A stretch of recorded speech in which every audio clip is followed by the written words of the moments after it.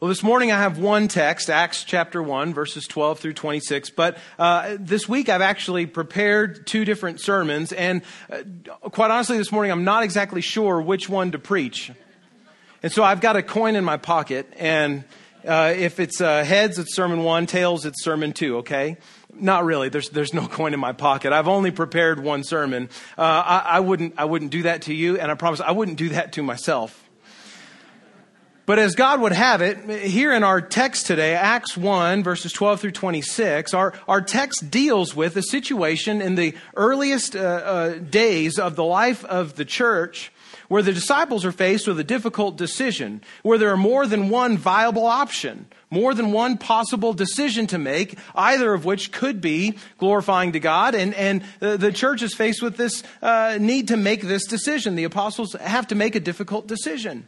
And knowing the will of God in making this decision is absolutely vital to the apostles and to the future of the church, to the witness that they have.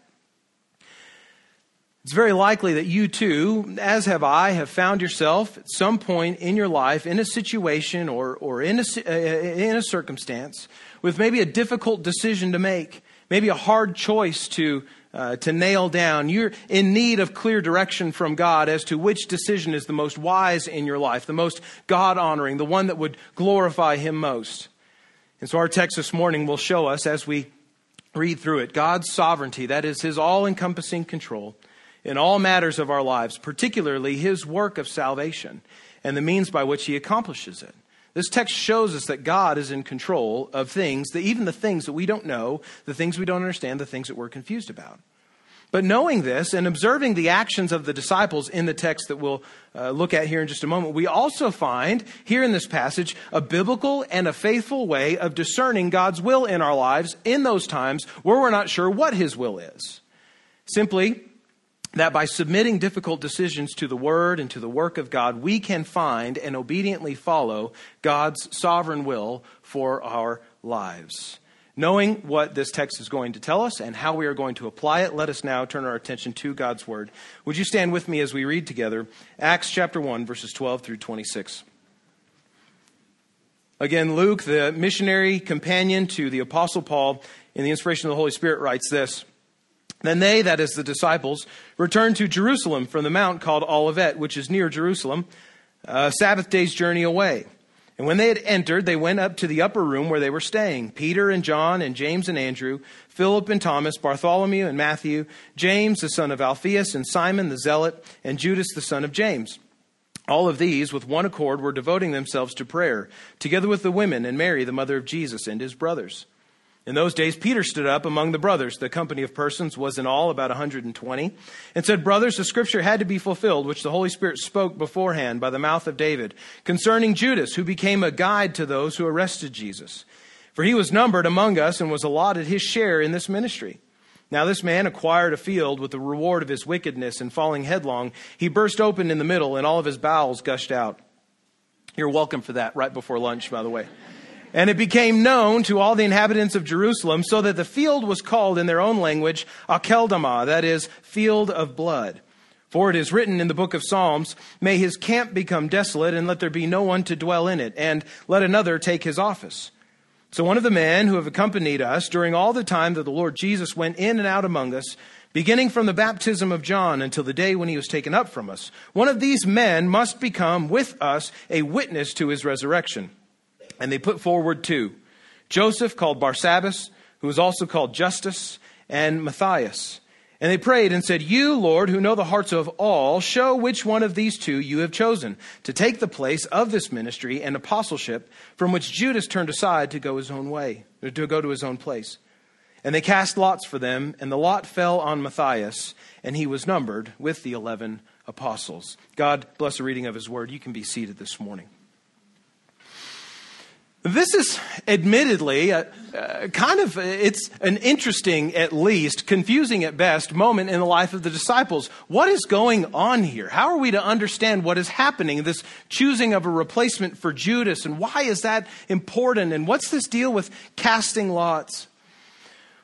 Well, up to this point, We have seen last week Jesus in his final appearance to the apostles there on the mount called Olivet, the Mount of Olives, giving them their final commission as they were to go into the world to be his witnesses in Jerusalem, Judea, Samaria, even to the ends of the earth. And then Jesus ascends in front of their eyes, and two angels, are there, and they tell the disciples, what are you still looking into heaven for? Why are you staring off?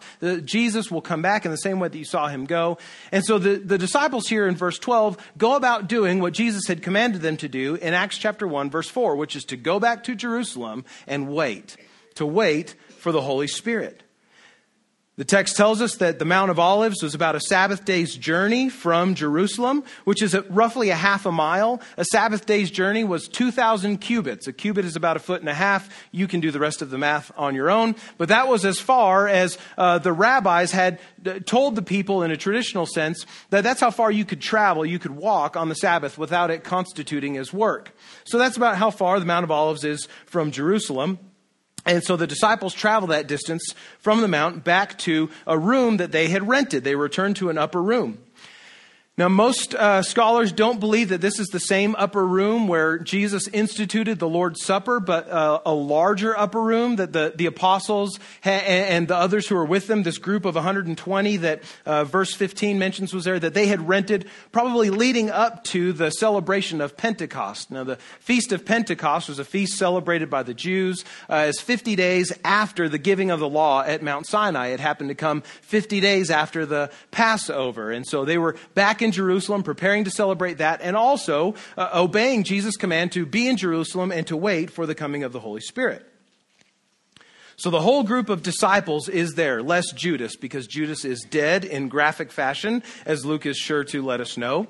Plus, there's some women who were with them, among them Mary, the mother of Jesus, and Jesus' brothers. There were 4 of them who initially did not believe that Jesus was the Messiah, but after his resurrection were convinced. So all of this group is all gathered together a few days before Pentecost in this room, and as verse 13 tells us, verse 14 tells us, they were all with one accord devoting themselves to prayer together with the women, and Mary, the mother of Jesus, and his brothers. So all of this group gathered together, waiting for the promise that Jesus has said, and they're doing it in prayer, continually devoted in prayer.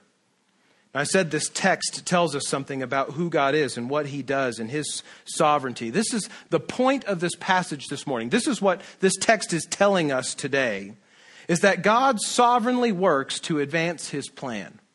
God sovereignly, that is, with all control, works to advance his plan. And this text shows us a few different ways that God sovereignly works out his plan and his purposes. First, in verses 16 through 20, we see that God sovereignly works out his plan through Judas's betrayal and even his death. Peter notes in verse 16, that all that had happened with Judas's betrayal of Jesus, right? He sells Jesus to the Jewish officials and to the high guard for a price of 30 pieces of silver. That was all a part of God's intention, God's plan, even a fulfillment of God's word. Peter is so clear as to say that the Holy Spirit spoke beforehand by the mouth of David concerning Judas these things, that Judas would betray Jesus and that he would die as a result of suicide from that. So notice here that in these early days, there's no doubt among the people of God in the Old Testament or in the New, which the disciples seem to find themselves in a sort of in-between place, that the scriptures were spoken by the Holy Spirit of God. Peter admits that. The Holy Spirit of God spoke through his servant David about what would happen with Judas betraying Jesus and then dying and needing to have his office replaced.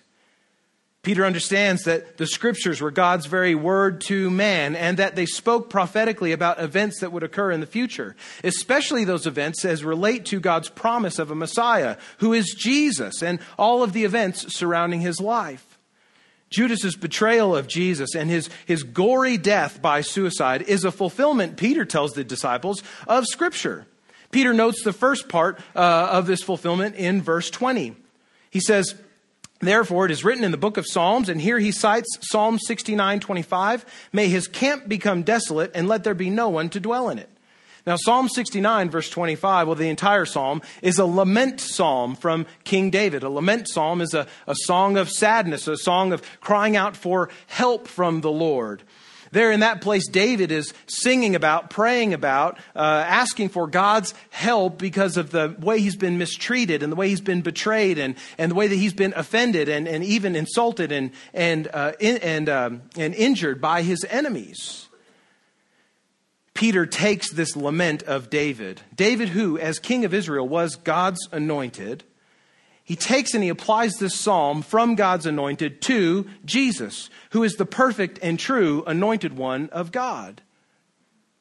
Judas's death is the fulfillment of the desolate camp of the enemy of God's anointed.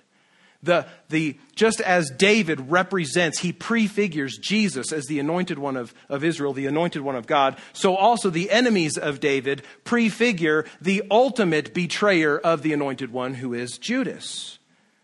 So Jesus' death and betrayal fully fulfills what happened in a more complete way, according to God's will, what happened in David's life at the hands of Judas.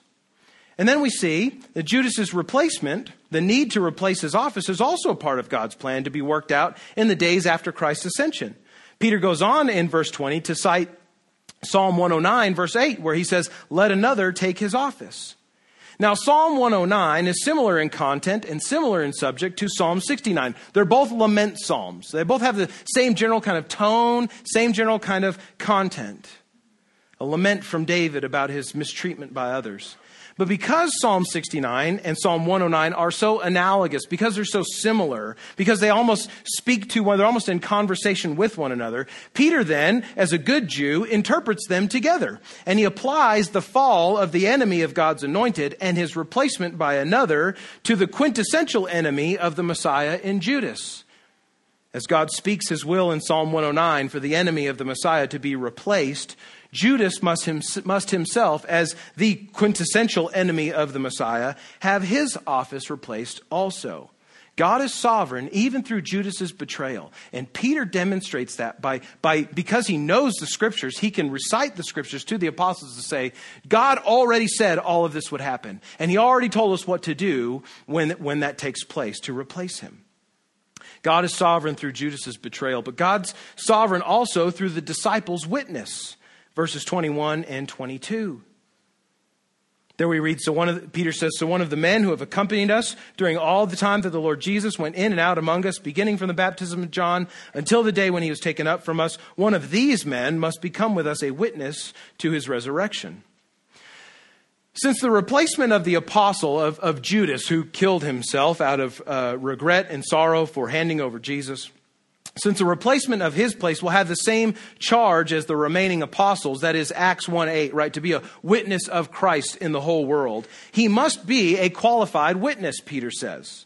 A qualified witness, in this case, is someone who has observed the ministry of Jesus from its beginning with his baptism by John the Baptist in the Jordan River, all the way through his death, burial, resurrection, and ascension. Now, from multiple gospel accounts, it's clear that there were more than just the 12 disciples who followed Jesus. Now, the 12 were the ones who followed him most closely and the ones whom he spent the most personal time with. But there were others that spent that entire period following Jesus as well. But among those who fit the qualifications that Peter lays out are only two. There are only two that were witnesses to all of Jesus' earthly ministry, starting with his baptism, ending with his ascension.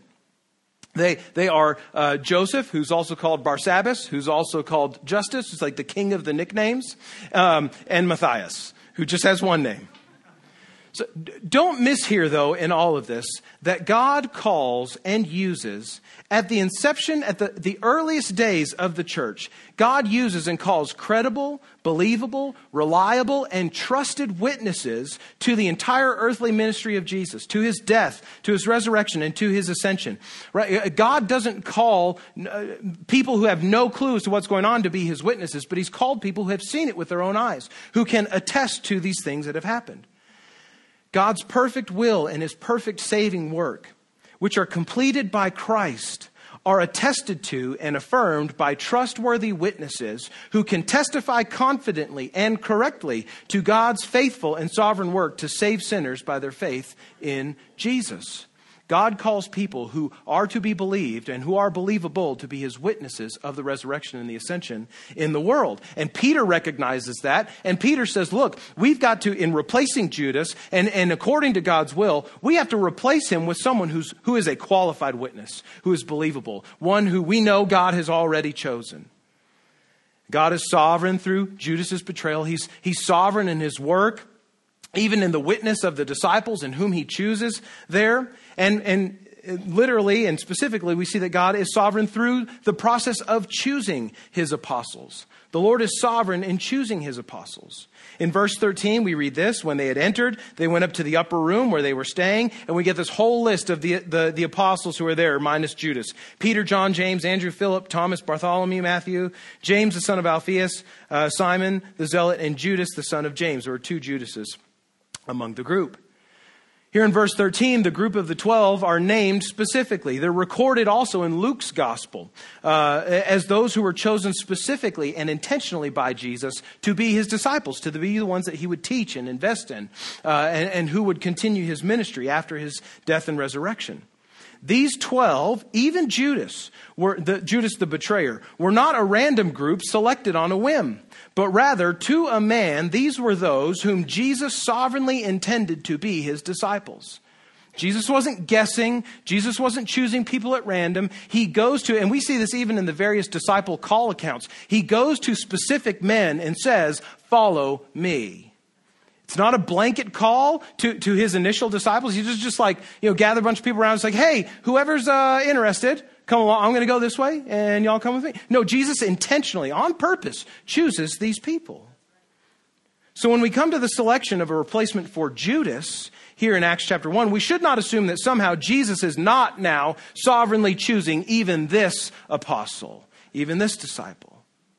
Peter doesn't assume that, but he does know what the Lord would require of such a one in being a qualified witness. So now, with two qualified candidates to serve as credible witnesses to the life, death, resurrection, and ascension of Jesus, the disciples find themselves at an impasse. We've got two perfectly good choices. One guy who's got two nicknames and a real name, and then this other dude. Both of them have been with us the whole time. Both of them are eyewitnesses to everything that Jesus did. They're both credible, they're trustworthy, we know them, but we don't know which one. There's only one office to fill, and there's two guys who could fill it. So what do? They cast lots. That's weird for Christians to hear. Okay, right? We don't do that. We don't cast lots anymore. So what's going on? Is this a bad thing? Is this a wrong thing that the disciples are doing? Why are they casting lots? And what do we do to make sense of this?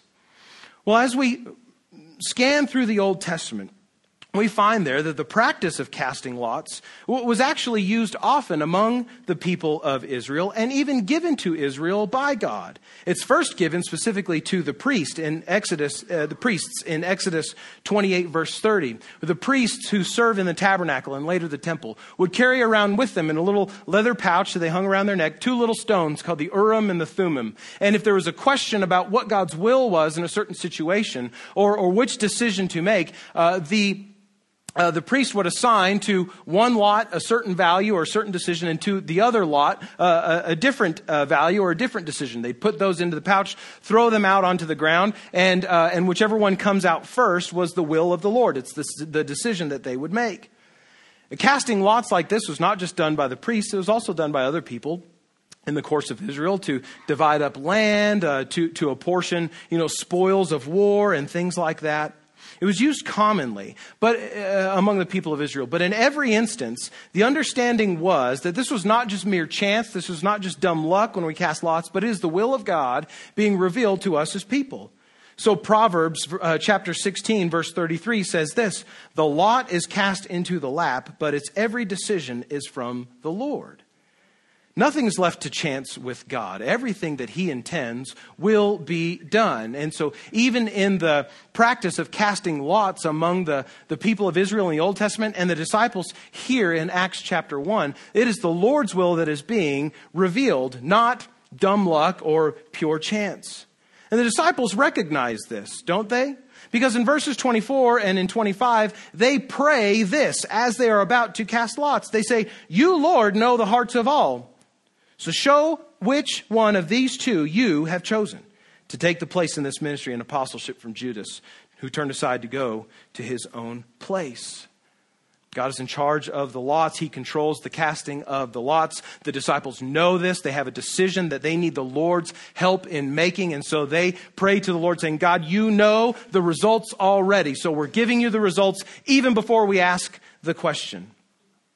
Friends, the sovereignty of God over all things extends even to the casting of lots in the Old Covenant period in the Old Testament.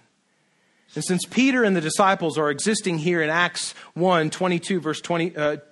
Acts 1, verses 12 through 26, before the coming of the Holy Spirit, they're existing in this transitional period where the new covenant has been purchased and it's been enacted in Jesus' blood, but the sign of that covenant, the coming of the Holy Spirit, has not yet happened. So they're kind of in this in-between place where an old covenant means of knowing the will of God is still acceptable. Know this, what the disciples do here in Acts chapter 1 is not wrong, it's not evil, it's not disobedient. It is worth noting that the casting of lots is, however, not noted anywhere else in the rest of Scripture or the history of the church that we have in the Bible after this point. This is the last instance of this, particularly because in chapter 2, the Holy Spirit comes, the Spirit of God himself, who indwells the apostles and every believer after that point to help us to make those decisions when we have difficult decisions to make. So the disciples pray, they give the decision to the Lord, they cast the lots, and the lot falls to Matthias, and he is then numbered among the 12, which then completes the core of witnesses to the resurrection of Jesus. Jesus began the group with 12. The disciples, the apostles, know he must have done that for a reason. That's why we're replacing Judas. And they do it with a qualified witness of God's choosing. The point of this passage is that God sovereignly works all things for his will to work out his plan of salvation. And as we apply this to our lives, the application here is really just more one of knowledge, one of understanding who God is and how he works. Friends, God is sovereign in all things, especially related to his plan of redemption, to saving sinners from their sin by faith in his Son Jesus. And God ensures that his sovereign will is always done. He ensures it here in the life of the disciples. He ensured it even by having Judas, the betrayer, counted among the apostles. That was part of God's plan. Sometimes God does things that we don't understand. Sometimes things happen in our life that appear evil. But in those moments, we need to remind ourselves that even when bad things seem to happen in our life, that God is using those things for his glory and for our good. We can remind ourselves of Genesis chapter 50, there where Joseph, right, has been sold into slavery in Egypt, and he ends up rising in the ranks, the second in power of all of Egypt. His brothers who sold him into slavery during a famine, they come back. They find out that Joseph is in this place of power, and they think that he's going to enact all of his revenge at that point. And Joseph says to his brothers, "Don't be afraid, don't fear me, because what you intended for evil, God intended for good." God is sovereign in all things, even the hard things, even the difficult things, even the confusing situations of our life, even the things that seem like evil in our lives. God is using those things to work his will. Friends, you can trust God that he'll do what is good, that he'll do what is right, even in confusing situations. That's the point of this passage. But here are a couple of pointers from this passage. Here's some application for our lives, some wisdom for finding and following God's will that we can glean from this passage this morning. So let's say that you find yourself in a difficult situation, a hard decision that you have to make. You're confused. There are several viable options, and you're not sure which path to take, which direction to go. How do you find out what God's will is for your life, and how do you obediently follow what God is calling you to do? Well, you, like the disciples, as we see in verses 12 through 14, you begin that process with devoted prayer. Devoted prayer. Continually asking God for his help, for his guidance, for his direction there. Notice here that the disciples in verses 12 through 14, we don't have the exact text of the exact words that they were praying at that time, but we do know that Jesus commanded them to go back to Jerusalem and to wait for the Holy Spirit. Notice that they are not here praying for, and we'll even see this in the rest of Acts and other places where the disciples pray. They're not praying for God to give them stuff. Like, God, if you'll just give me this, then I'll know. If you'll just give me this thing, then if you'll just take care of this problem for me, God. No, what they're doing, they're praying with an attitude of waiting. They're praying with a heart that is saying, God, help me here in this situation. Not God, give me this or give me that, but God, help me to know your will. Help me to make wise decisions. Help me to wait on you to move. So as we search for wisdom, for finding and following God's will in our life, begin that process with devoted prayer. There are a lot of times where people will mention maybe a thing in their life to me that seems like they would need prayer about, a difficult situation. And I am just as guilty as many others saying, you know what, I'll be praying for you. How often do I actually pray about those things? Well, hopefully more often than not, but I've been guilty of times of saying, hey, I'll pray about that, or I've been praying about this, or I'll ask God about that for you, but I don't actually do it. Do we ever do that? We just tell people or even tell ourselves, I'm going to pray about this, but we don't? How critical, how important it is. And we see this displayed in the lives of the disciples here early on in their ministry after Christ's ascension. The importance of devoting things to God in prayer. And not asking him for stuff, but asking him for help, asking him for patience, asking him to do what he will in his own timing. Begin that process with devoted prayer. But then proceed in that process of making that decision in Scripture, which is God's revealed will. Notice that Peter very quickly turns his attention to God's word, which he says was spoken by the Holy Spirit, written by Holy Spirit inspired and Holy Spirit directed individuals, specifically David in the Psalms. Peter and the other disciples present there understand implicitly that God has already clearly spoken and clearly revealed all of his intentions for salvation and for godly living in this world by his word. God's already spoken to many of the needs and many of the decisions that you may have and you may need to face. His word, Scripture, these 66 books, this portable library of God's spoken and written word to us, is his revealed will that they turn to for direction in this situation. So friend, as you begin this process of making a difficult decision, by devoting yourself to God in prayer and asking for his help and patience and wisdom, proceed in Scripture, proceed in his revealed will. First, by submitting to its authority. Submitting to its authority. To say that Scripture, to say that the Bible is the Word of God, is to affirm that because it is the all-powerful and all-knowing God's Word, that it carries all of his authority with it. If the God who's the supreme God and creator of the universe has spoken this word, then his word is supreme. His word is authoritative. And because it is God's word, it not only has the last word in our lives and in difficult decisions and situations, but it should have the first word as well. So do not go to God's word for help in decision making without first committing to allow the word of God to shape your thinking and not your thinking to shape the word of God. Come to God's word without agenda. Come to it without, as best you can, without pretext or presupposition. Approach it with humility and readiness to obey whatever it says to you. Submit to its authority. But then secondly, as you proceed in Scripture, know what Scripture commands. Know what Scripture has already called you to do. Know what God has already clearly said and spoken. Peter clearly has a solid knowledge of not just one or two Psalms of David, but the entire library of the Psalms in the Old Testament. He readily just rattles off two of them like it's no big deal. Acts chapter 2 also, we'll see later when Peter preaches his first Christian sermon in the history of the world, is a great example also again of Peter's knowledge of the Old Testament and God's work through the history of Israel. We need to know what God's word commands. Friends, if the only time you open your Bible are in times of crisis, then there is little chance of you ever really having a grasp of what God has communicated about himself in the whole of it. If you're approaching God's word, as we've said before, a mosaic of fortune cookie sort of fortunes, right? You will readily and regularly be disappointed by what you do not know about God, or what you cannot decipher about what God would have you do in a certain situation.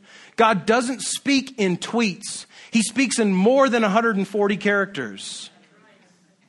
He's spoken in 66 books, which have in themselves integrity among themselves. Right? These aren't just random collections of God's thoughts or thoughts about God. These are things that God has in condescending to our language and the way we think about things, has logically described himself. He has spoken to us clearly, but you can't know what God commands if you only ever go to the Bible in times of crisis looking for that one verse that's going to flip the switch and change your life forever. Knowing what God commands in His Word takes time. You have to intentionally schedule extended periods of time devoted to reading and learning from God's Word. You need help to develop skills that help you to find the unchanging meaning of God's Word, to see how any one text relates to the whole of what God is doing from the moment of creation to the fall of man in his sin, through His work to provide salvation in Jesus, and up until the day when God will judge all people when Christ returns. God's Word is we interpret God's Word all the time.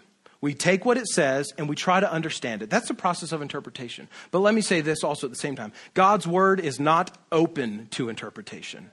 When God spoke it and when it was written, it meant one thing.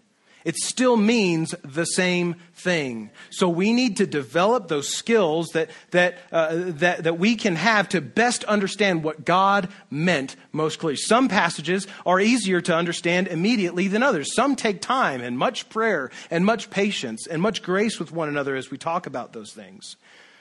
We interpret God's Word all the time, and it's good to develop skills to help us interpret it rightly. But God's Word is not open to interpretation. It won't mean anything today that it didn't mean yesterday. And it won't mean something new tomorrow that it didn't mean today. And in order to do that, you've got to spend time in His Word. And so I'd commend to you again, if you haven't started this year, start working to read through extended portions of the Bible this year. We have printed for you. You can find them on the welcome desk right by the front doors. Some schedules for daily Bible reading throughout 2018, where you will read 5 days a week. You get 2 days during the week to catch up. But over the course of the year, you'll have read through the entire Bible this year if you follow that program, you follow that schedule. I'm doing that this year, and I pray and I would hope that you guys would do the same. So as you go to God's Word, and in order to make these difficult decisions, you submit to its authority. Secondly, you know what it commands. That is, you spend time in it, and you spend time trying to understand it. And then third of all, as we proceed in God's Word, we be obedient. Be obedient. There are some things in God's Word and some answers to our questions that are undeniably clear. God tells us to avoid certain specific sins. We know that the gospel must be proclaimed. There's no question about that. God has told us that nothing but repentance of sin and faith in Jesus saves us from God's deserved punishment for our sin. There's no question about that in His Word. We know that Christian husbands must love their wives like Christ loved the church. We know that Christian wives must respect and follow the leadership of their husbands. God's Word is clear on those things. There are some things in God's Word that we don't often need to spend much time in prayer about whether to obey those things or not. There are some things that are very clear that we don't need to say, God, I don't think I'm going to pray on that for a minute. There are many things in God's Word we just need to be obedient to. And there are difficult decisions and circumstances in our lives that God is calling us to make that we have to make a decision that will glorify God and edify ourselves and the body of Christ in making those decisions. And very often they are about subjects and about topics that God has already clearly spoken. And when that happens, as we submit ourselves to the authority of God's Word, when we come to know and understand what it commands, we need to be obedient to the clearly revealed Word of God, knowing that when it comes to other issues and other difficult decisions, God will never call us to act contrary to what He already has revealed in His will. If you know what God has already said clearly in His Word about a particular issue in your life, just be obedient. Obey the first time. Delayed obedience is disobedience. But what about the times where God's revealed will doesn't speak specifically to a particular situation in our lives? We get to a situation or a question that God doesn't speak to directly or explicitly in His Word. Well, in those instances, as we seek to find and follow His sovereign will for our lives, you then trust God's guidance and act for His glory. So you've begun in devoted prayer, you've proceeded in Scripture, and then you conclude the process by trusting God's guidance and acting for His glory. So when faced with a void in leadership, the disciples here in Acts chapter 1 follow God's word. They know that they must have a replacement for Judas. They even know what sort of qualifications this person should have, and they possess 2 qualified candidates, but they're lacking in knowledge in whom they ought to appoint. You may find yourself in a similar sort of situation. Do I apply for this job, or do I apply for that job? Do I pursue this relationship with this person further, or do I need to cut it off for my own good and the glory of God? Do I pursue this major as I continue on in college, or this master's degree, or this doctorate degree? Or do I pursue something else entirely? Do I buy this particular vehicle or home at this time? Is it wise for me to spend my money this way? Should I enter the mission field, or should I take a particular ministry that God may be calling to? What do I do? I know that generally God has placed this burden, this decision in my life, but I don't know what to do. I don't know what is wisest. As you seek to trust God's guidance and act for His glory in difficult situations like these, when you come up against a situation like this, first of all, gather all of the knowable information. Gather all the things that you can know about the choices that you have in front of you. If it's relating to a job, you might just need to know the pay package and how much vacation they allow. And, you might need to know what holidays during the year. Get all the information you possibly can gather. And then when you have all the information that you can have, ask yourself 2 questions. You may want to write these down. First question: what option is most glorifying to God and consistent with what He has clearly revealed in Scripture? I'll say that again. What option, which of my choices, those in front of me, is most glorifying to God and most consistent with what He has clearly revealed in Scripture? Then ask yourself the second question. Which decision, which action will lead to more opportunity for advancing the gospel? Which decision, which action will lead to more opportunity for advancing the gospel? These may not seem like very wise in the eyes of the world sort of questions to ask as you try to make difficult decisions. But I promise you, these are wise and godly questions to ask. So, for instance, we ask these 2 questions of some of the examples we had before. For instance, to choose this job or that job. We ask the question, what option is most glorifying to God and consistent with what He's clearly revealed in Scripture? Well, maybe one job would require you to work on Sundays, a day that in your life you have devoted to worship with the people of God. And the other job would not require you to do that. Well, seems easy, so that you can glorify God best by continuing your weekly work schedule or your weekly worship schedule by working at the job that doesn't require you to work on Sundays. It's a fairly easy question to answer. What about a relationship with pursuing a relationship with a person? Say, a young man, you're dating a young woman, you're dating a young man. You've reached that point in the relationship. You've had the DTR, right? The define the relationship conversation. Like, what is this? Where is this going?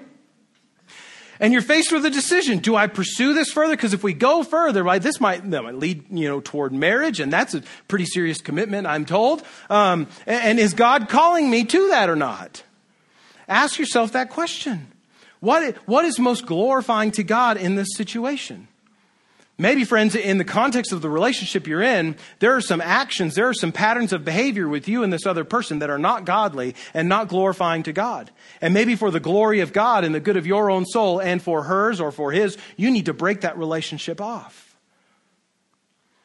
What about, do I pursue this career or this major in college? Which is more glorifying to God? That's a hard question for me to ask. I would have to sit down with you and talk about those things. But ask yourself that question. Which among these is most glorifying? What about to buy a particular vehicle or a home? Right? We live in a nation, even in a city, where having a car is almost a necessity. Right? So we have to make those decisions all the time. Should I buy this car or this car? Do I buy a new car or a used car? Do I buy, foreign or domestic? We won't even talk about those things, right? You gather all the information possible. You ask yourself the question, what's most glorifying to God? And in answering that question, whether it's about a car or a home, you might want to think about, am I glorifying God best with how I use my money here? Could I make a different situation? Maybe make a different decision. Maybe buy a smaller house or buy a different car or an older car that's still reliable so that more of my money is freed up and not tied to a mortgage or a car loan, so I can give more generously to the work of God in the church and on the mission field.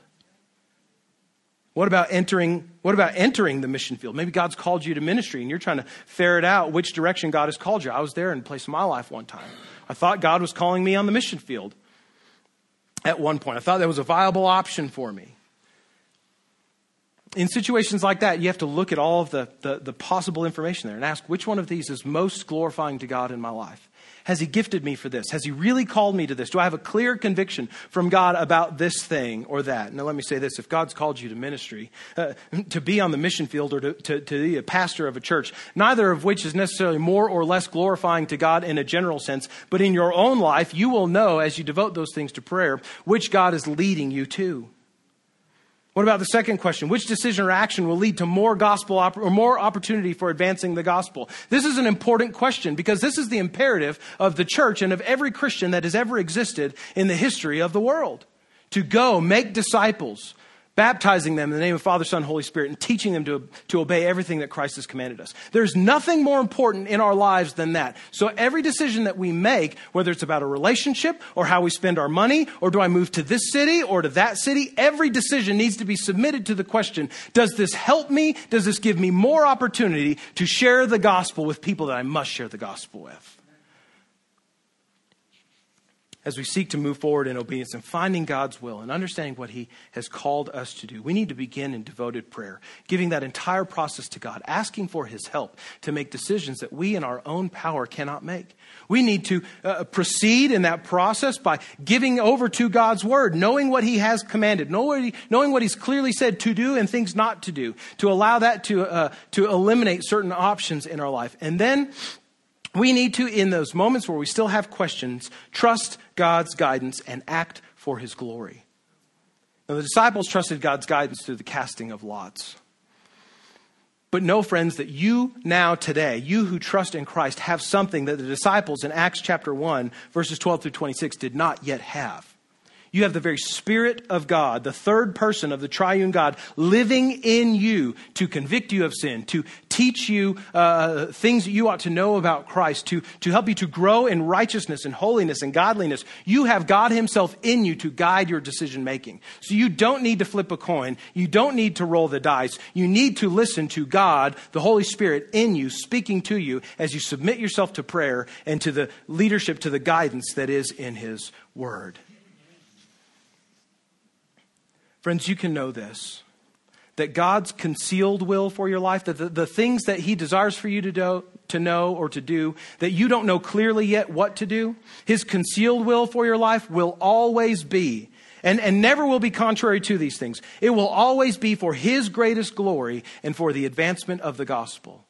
It will always be for his greatest glory in the advancement of the good news that Jesus Christ, the Son of God, took on flesh, lived a life without sin, died on the cross in the place of sinners, was raised from the dead and ascended to heaven, so that we who trust in him might be made right with God, be justified with God, our Father and Creator.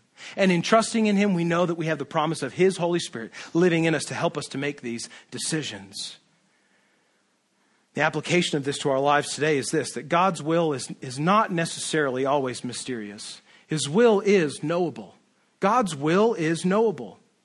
His purposes are always redemptive and glorious. And God's people are called to seek his will and to obey it, to fulfill his purposes. Friend, do you have a question today? Do you have a situation today, a decision to make that you don't know which one to do? I would implore you to do this. I would encourage you to do this. Devote yourself and devote the process now to prayer. Humbly asking God to help you in this situation. Spend time in his word. And not just looking for specific passages that might relate to the situation that you're in, but spend time in his word reading broad sections of it, because in it you may find him speaking wisdom into your life through his word in ways that you wouldn't have found if you were just looking through the index, the concordance in the back of your Bible. And then, when you've gathered as much information as you can, knowing you've submitted it all to God, to his work through prayer and to the Holy Spirit's guidance in your life, trust God's guidance in the decision you feel him most clearly calling you to make, and act for his glory. The life we live, the choices we make, not about making ourselves great. It's not about building a kingdom for ourselves or a reputation for us. The life that we live and the decisions that we make, even in situations where we don't know what to do, all of it is ultimately must be for the glory of God and for the spread of the gospel in the world. Know today, friends, there's wisdom for knowing God's will, for finding it and for following it faithfully. If you'll do what the disciples model for us here in Acts chapter 1. Let's pray this morning.